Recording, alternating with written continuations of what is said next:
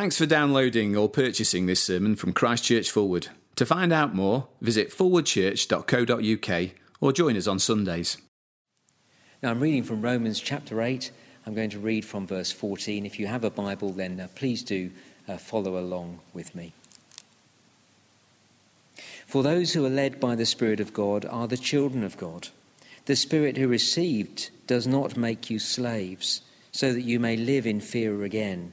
Rather, the Spirit you received brought about your redemption to sonship, and by him we cry, Abba, Father.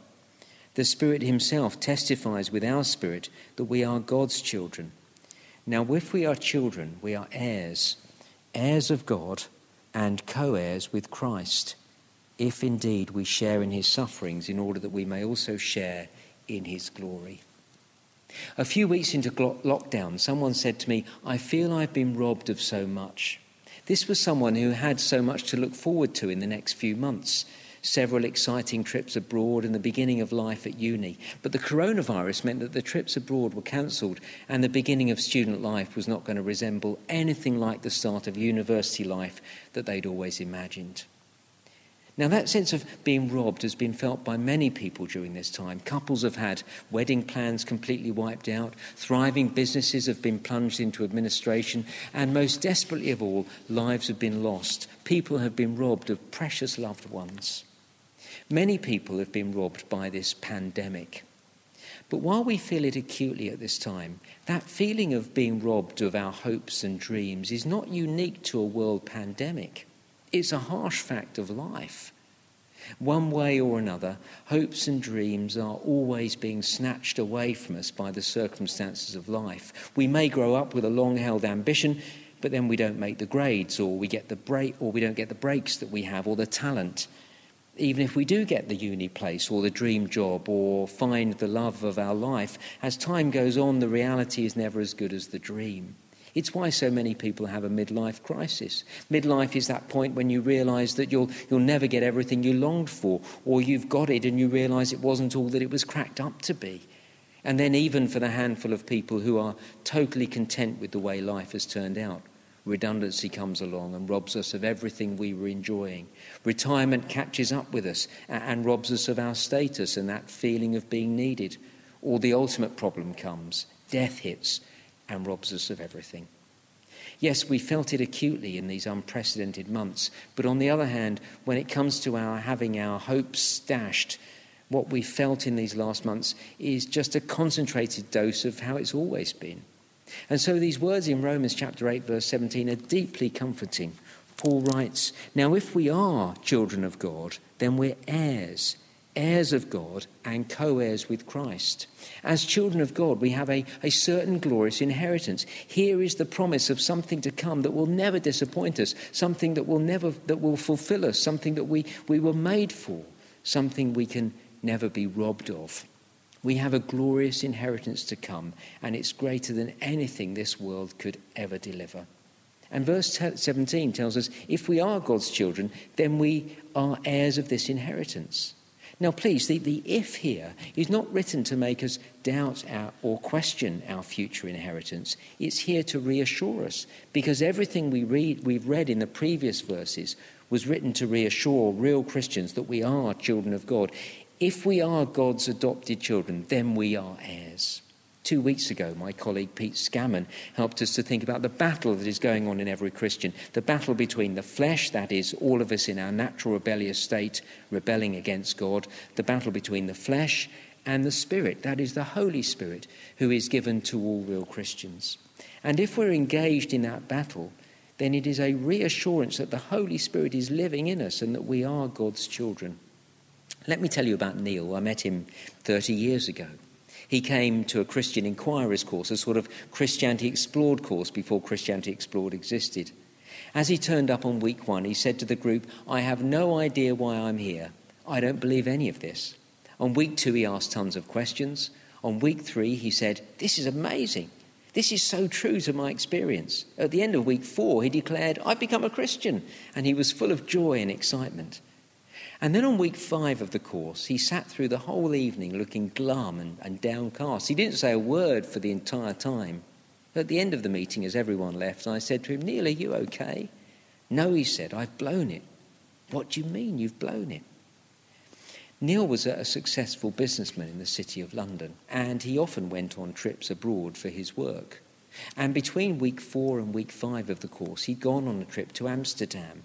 And he told me that one evening he and his work colleagues went out for a night on the town, and they all got completely drunk. And he said to me, "So I've blown it. I'm supposed to be a Christian now, and I know I shouldn't get drunk." And I said to him, "Neil, is getting drunk on a business trip an unusual occurrence for you?" "No," he said, "it's part of the culture, it's part of the trip, but I know I shouldn't do it anymore." And I said to him, "Neil, think back 6 weeks. 6 weeks ago, if you went on a business trip and you got drunk, how would you have felt the next morning?" "Well," he said, "I'd have had a headache, but apart from that, I wouldn't have given it another thought." And I said to him, "Can you see the difference? The fact that you're so eaten up by what you've done is a great sign that the Holy Spirit is living in you." So I said to him, "Yes, it's not great that you got drunk last week, but seeing you so bothered by it is a terrific sign that God has his hand on you." So I said to Neil, "Ask God now to give you the strength not to get drunk next time you go on a business trip. And remember how you feel now so that you won't do it again." And Neil did change, and he went on to become a fine Christian man. That's Romans 8 and verse 13. If by the Spirit you put to death the misdeeds of the body, you will live. Battling against the flesh, as Paul puts it, and changing by the power of the Spirit is a terrific sign that the Holy Spirit is in us. And the Holy Spirit in us is proof that we are God's children, as it says in verse 14. That's what we saw 2 weeks ago. And then last week, my colleague Chris Tufnell showed us how the Holy Spirit assures us that we are God's children, as we not only grieve over our sin and want to change, but as we rely on Jesus' death and cry out to God for mercy, calling him Father. If you know God as Father through the death of Jesus the Son, and then through the work of the Holy Spirit, call out to God as Father, then you are a child of God. And so, verse 17 is bringing all that together. If we are children, then we are heirs. Isn't that wonderful? As children of God, we can be absolutely certain of a glorious future inheritance. Everyone in our family, in the generation above my generation, has died. My parents have died, my wife's parents have died, all our parents' siblings have died. And so over the years, when they've died, we've inherited their stuff. Being their children, we've inherited what they left. That isn't unusual in our culture, but it's not guaranteed. My parents could have written me out of their will and left everything to my brother, but they didn't. But here's the thing. In Roman society, and remember this letter is written to the Christians in Rome, in Roman society children would always inherit. They couldn't be written out of the will. And I'm told that even adopted children were legally on an equal footing with natural children in every respect, including inheritance. So these words in verse 17 have no doubt attached to them. If you are one of God's children, if you are an adopted child of God, you are an heir. You will inherit. And what we'll inherit is spelled out for us in the next part of the verse, and it's astonishing. Verse 17, now if we are children, then we are heirs, heirs of God, and co-heirs with Christ. There are two things here. First, we are heirs of God. This is the greatest inheritance, if I can put it this way. We will get God himself. I was so helped by Chris's sermon last week, and not least of all, this quote. Talking of prayer, Chris said, the greatest treasure of Christian prayer isn't getting stuff from the Father, it's getting the Father. What is true in prayer is true when it comes to our inheritance. The greatest treasure of Christian inheritance is not getting stuff from our Heavenly Father, but getting our Father himself. That's verse 17. If we are children, then we are heirs, heirs of God. We get God. From time to time, there are stories in the news about very poor people marrying very wealthy people. A commoner marries royalty. A working-class girl marries a rich aristocrat. A nobody marries a film star, a sports star, or a rock star. And when that happens, the gutter press might call them gold diggers and cast aspersions on their motives, especially if the rich person is getting on and the poor person is young and has their whole life ahead of them. Just imagine an attractive but very poor girl in her 20s marrying a bloke who is loaded but 30 years older than her. And imagine you can have dinner with the girl on the eve before her wedding. And as you sat and ate dinner, the young woman spoke about how excited she was about getting the swimming pool and the exotic holidays and the luxury yacht and gourmet food and first-class travel and financial security and a huge house and the Ferrari. And, well, if that's all she spoke about, you'd have good reason to be worried about her motive for her marriage. If she really loved him, she'd speak about how happy he made her and how she loved his sense of humour and his kindness and his gentleness and his humility and how he helps the disadvantaged and how she loves just being in his presence and how the best times have been those times when they've just sat together and talked about everything and nothing and how thrilled she was to be starting a new life with him. Well, look, that is precisely what you'd expect a Christian to be excited about. Not just inheriting all the things that God can give us, but about getting God, our Father, about, verse 17, being heirs of God. About finally and fully being in an unbroken relationship with God when you can walk with him and be with him and enjoy him forever. Because simply being with him is delightful. That's the greatest aspect of our inheritance. Verse 17, we're heirs of God. But second, in verse 17, we are co-heirs with Christ. It's a staggering thought. Christians will inherit everything that Jesus inherits. Jesus, God's one and only Son, will inherit everything that God the Father owns. And God the Father owns everything. So Jesus gets everything. And amazingly, so will we. As adopted children, we too will get everything. The preacher and author David Cooks writes this: this inheritance will not be split 50-50.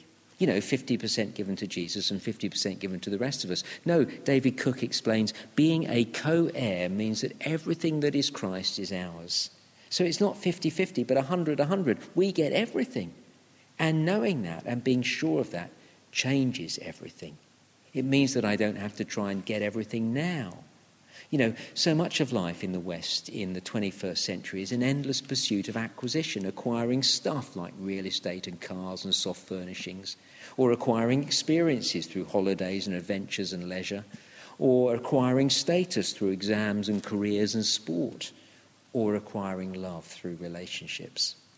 And often that endless pursuit of those things comes from a desire to discover what life is all about. But desperately, even when we acquire them, we can be robbed of them. And so how wonderful to think that one day we'll get everything. We are co-heirs with Christ. We don't have to give ourselves to a life of world travel because one day we'll inherit it all in the new creation. It'll all be ours and we'll have all eternity to explore it. And when I have that assurance, I can throw my lot into following Jesus now. I don't need to be deflected in my Christian commitment by investing in all sorts of other things through a fear of missing out, because I won't miss out. One day I'll have it all. And I need to be sure of that because of the last thing here in verse 17. He says, if indeed we share in his sufferings in order that we may also share in his glory.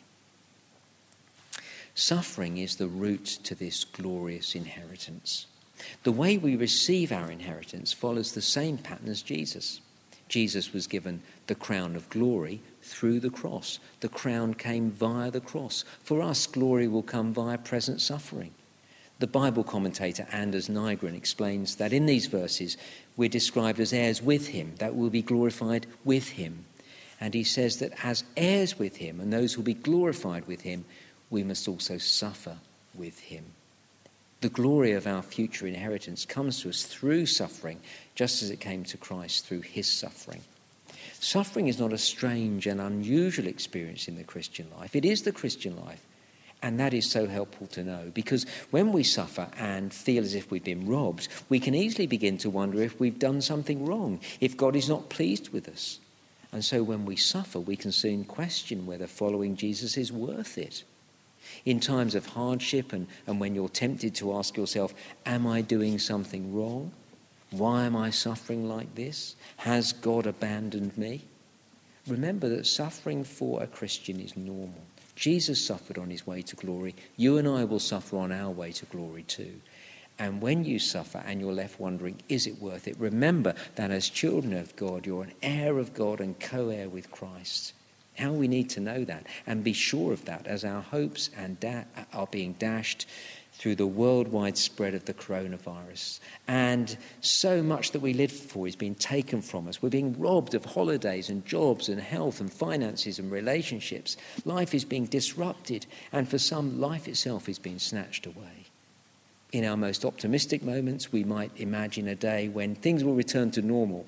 For those who are pessimists, you'll be working hard to ensure that your worst nightmares don't lead you into a very dark place. But whether we're glass half full or glass half empty types, Christian realism tells us that whatever happens in the current pandemic, this life will never deliver. We live in a fallen and broken world, and this current crisis is just a more concentrated experience of the way that life will always disappoint. But this promise paints a very different picture. And it's a picture that is a wonderful sight for sore eyes. It's a picture of a glorious future of living in a wonderful world where we'll no longer struggle with sin, where there'll be no more coronavirus, where the world will be perfect and never ruined, where our bodies will never go wrong or even grow old. Christian, you are a child of God, and as a child of God, you are an heir of God. One day you'll be with him, enjoying him forever. And you are a co-heir with Christ. You're going to inherit everything. You need have no fear of missing out. So rejoice in what is to come and give yourself fully to living for Jesus.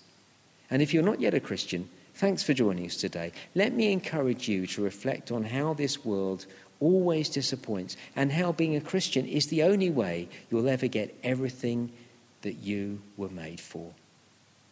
Let's pray. Our Father, we thank you very much for this glorious inheritance that is ours to come because of the death of the Lord Jesus Christ, because you have made us your children. We thank you for that inheritance to come. We pray you'd help us in this world where so often we're robbed of the things that we so look forward to. We pray you'd help us rather to fix our eyes on that inheritance to come and to live for you knowing that it is certain and secure. And we ask this in Jesus' name.